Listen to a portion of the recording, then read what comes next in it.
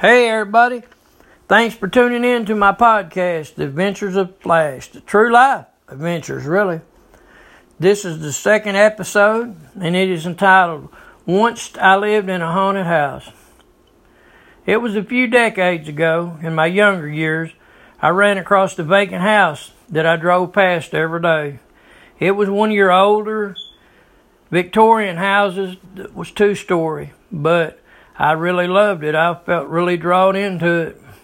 Everyone that had lived in the house except an old lady back when I was a kid that lived there, everybody that moved in there after that would move in real quick and then they'd move out in a week or a day sometimes. They all came and gone.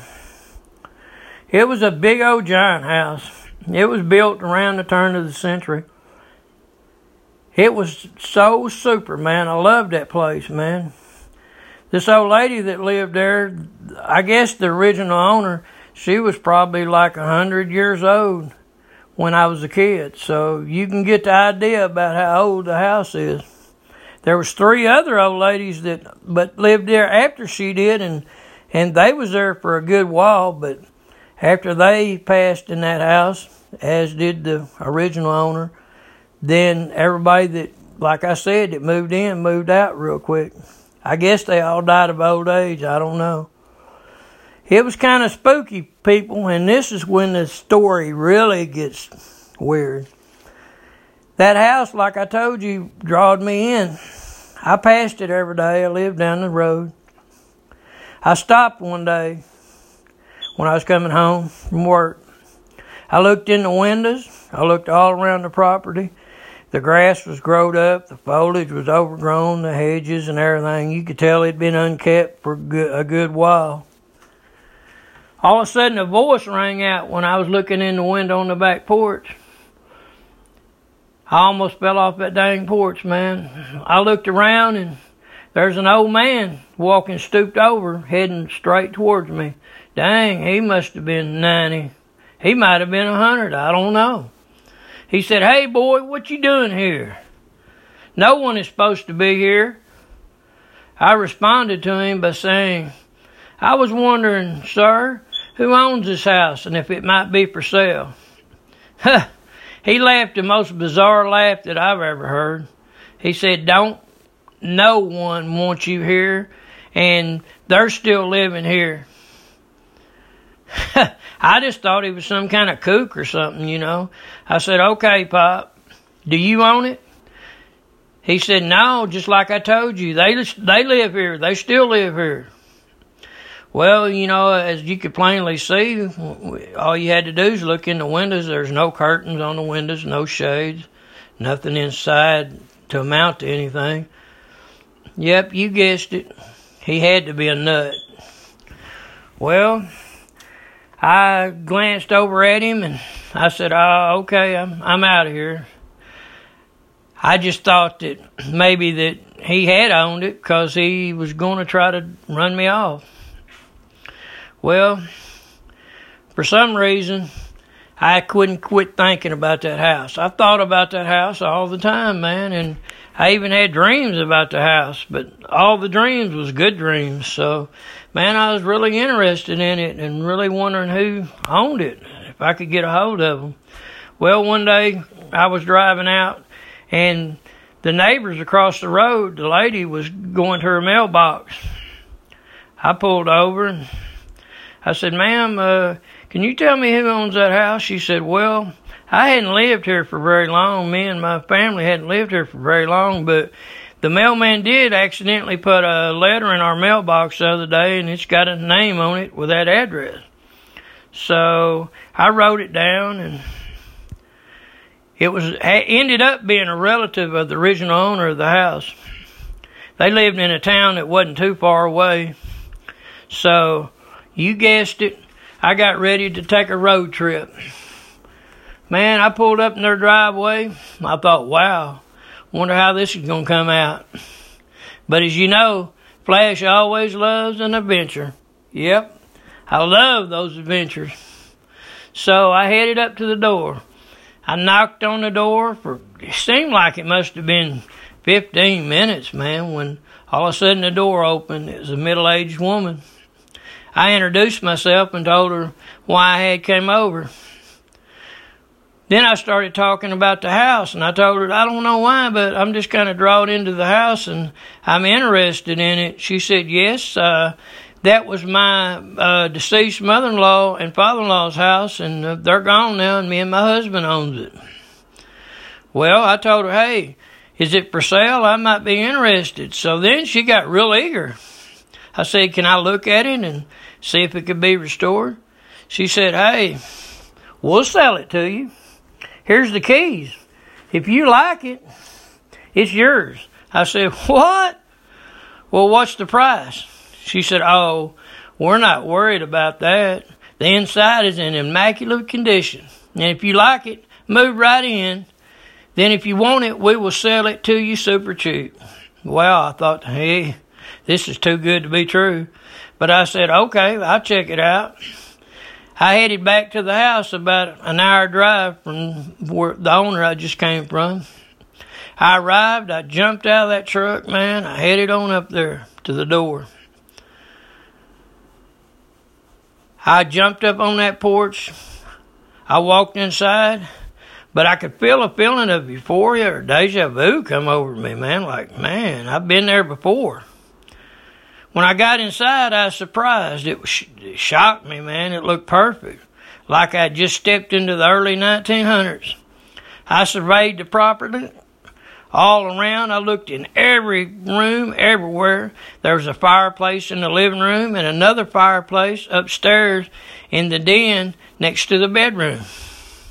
Man, this is great. Well, back then, there wasn't no cell phones. So I locked the house back up and I hurried to the payphone as fast as I could. There was a grocery store right down the street. I called her and said, hey, look, I love it. How much?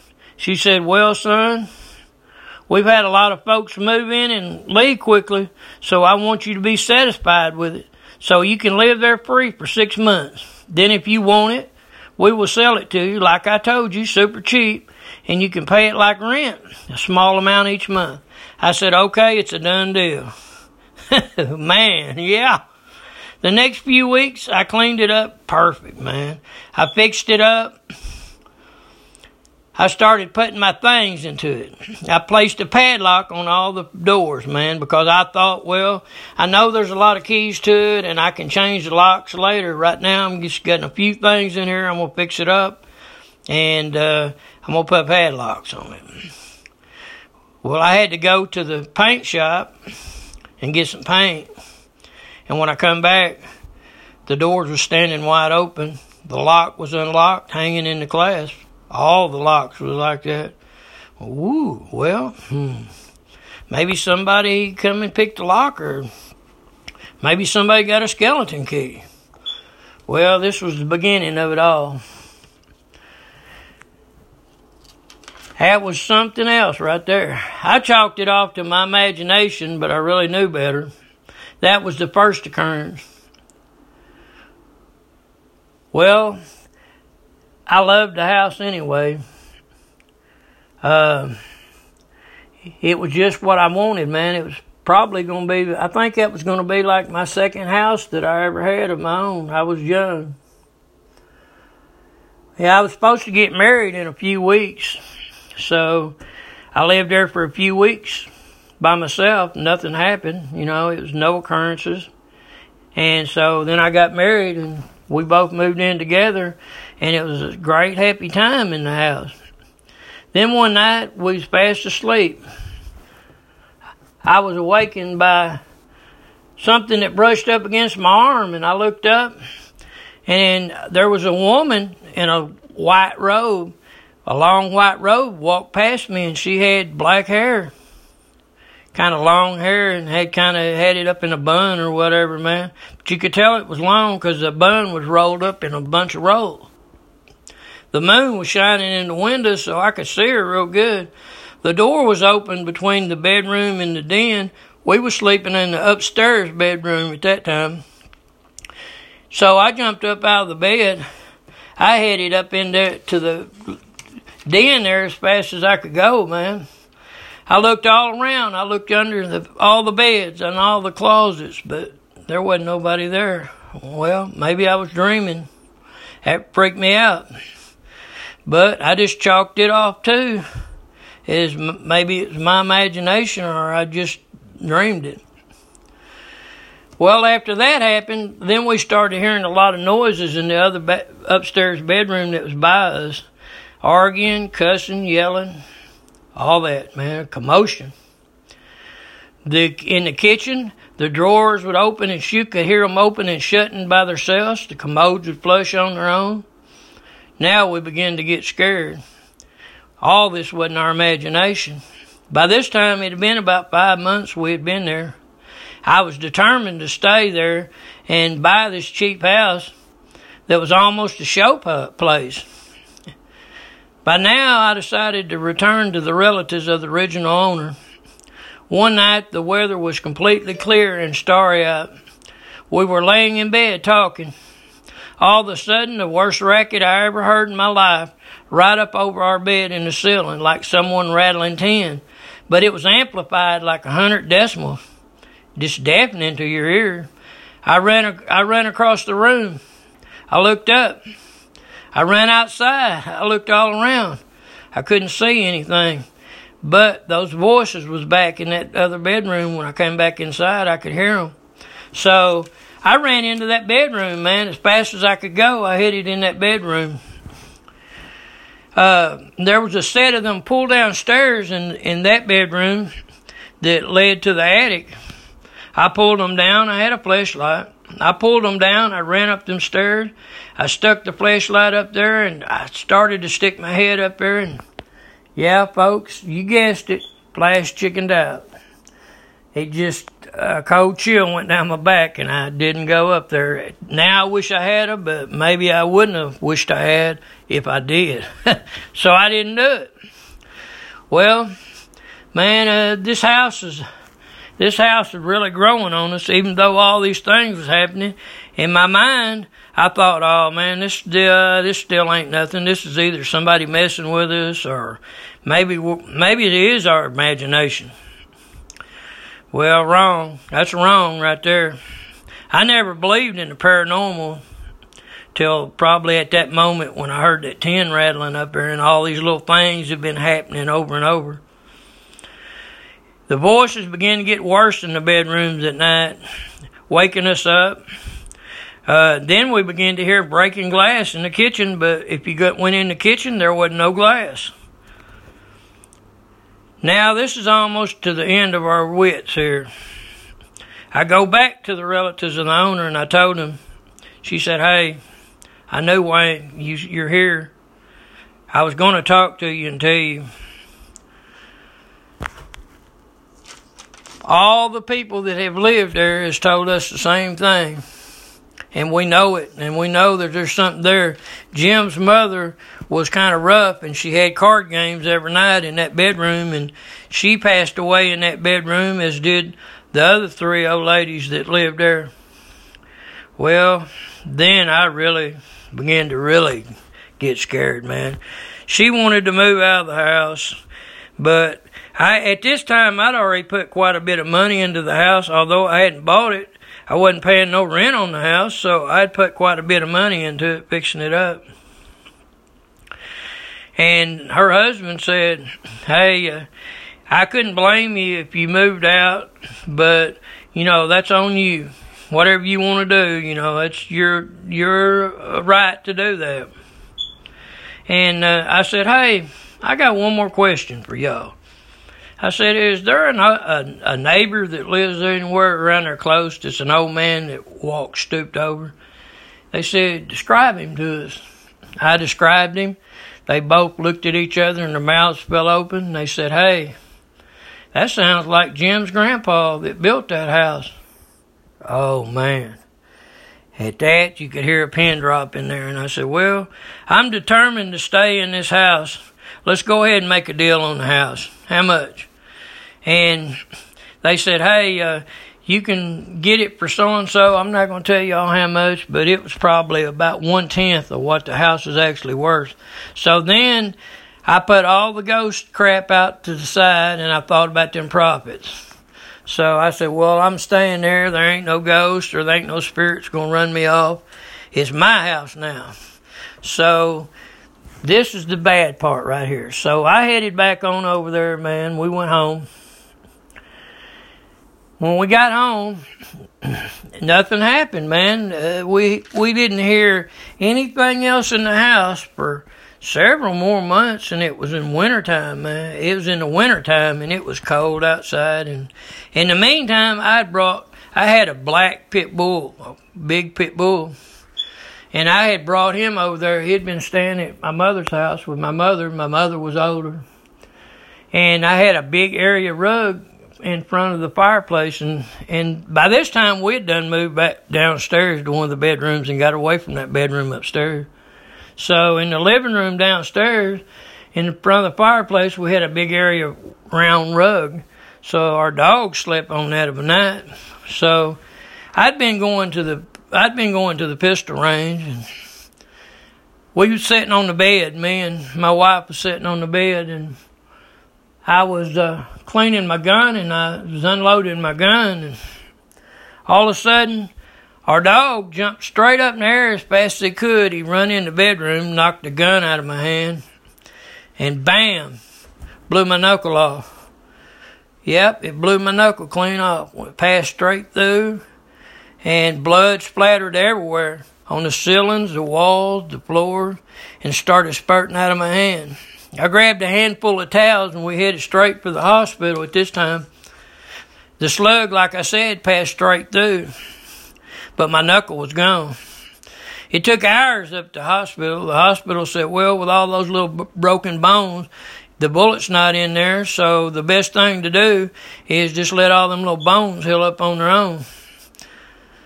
Finally, I was getting to go home. I told her, hey, we got a mess to clean up at the house. She said, you pulled that clip out of that pistol before that happened, and you injected the one in the chamber out of it. So how did it discharge? I said, I don't know. And that was what I was thinking about, and I was wondering how that happened too. When we got home, I was dreading to see all that nasty stuff and that nasty scene. Well, we got in there and we walked into the bedroom. There was no blood anywhere. It was all gone. Oh, no way, I said. We were both scared now, really scared. On the bed laid the pistol. Beside it was the clip. All the shells were accounted for. And beside that, the cartridge I had injected from the chamber. Well, people, that done it. That done it. We got busy and we started packing and we moved out. And I hope I never move into another possessed house again. After we moved out, it was quite some time before anybody else moved in. The deal hadn't closed on the house yet, so the people told me that was fine. They wasn't mad about it or anything, so they took the house back. It was a good while before anybody moved back into the house. When they did, they wasn't there but about a week, and they moved back out, and I heard that they had been frightened in that house and had experienced the same kinds of occurrences we did. Wasn't long after they moved out, it was torn down. It was a beautiful old home, over 100 years old, but with some strange paranormal occurrences. I know some of you don't believe in those sort of things, but I didn't either before I witnessed them firsthand. Yep, and I even got shot with an unloaded gun in that house. And what made my dog jump straight up and knock that pistol out of my hand? After that occurrence, till we moved, it was about a week before we got out of there. The dog never quit walking around in the house looking towards that back bedroom and barking and carrying on. Thank God that we made it out. And from then on, I vowed if someone comes up with a super house deal and it's too good to believe, I'm not interested. Thank you guys for tuning in and supporting us. Come on back next week to our podcast, The True Life Adventures of Flash, and maybe we'll have a guest next week, and we'll talk about some more adventures. I appreciate y'all, and make sure y'all like my podcast. I love you guys. Good night.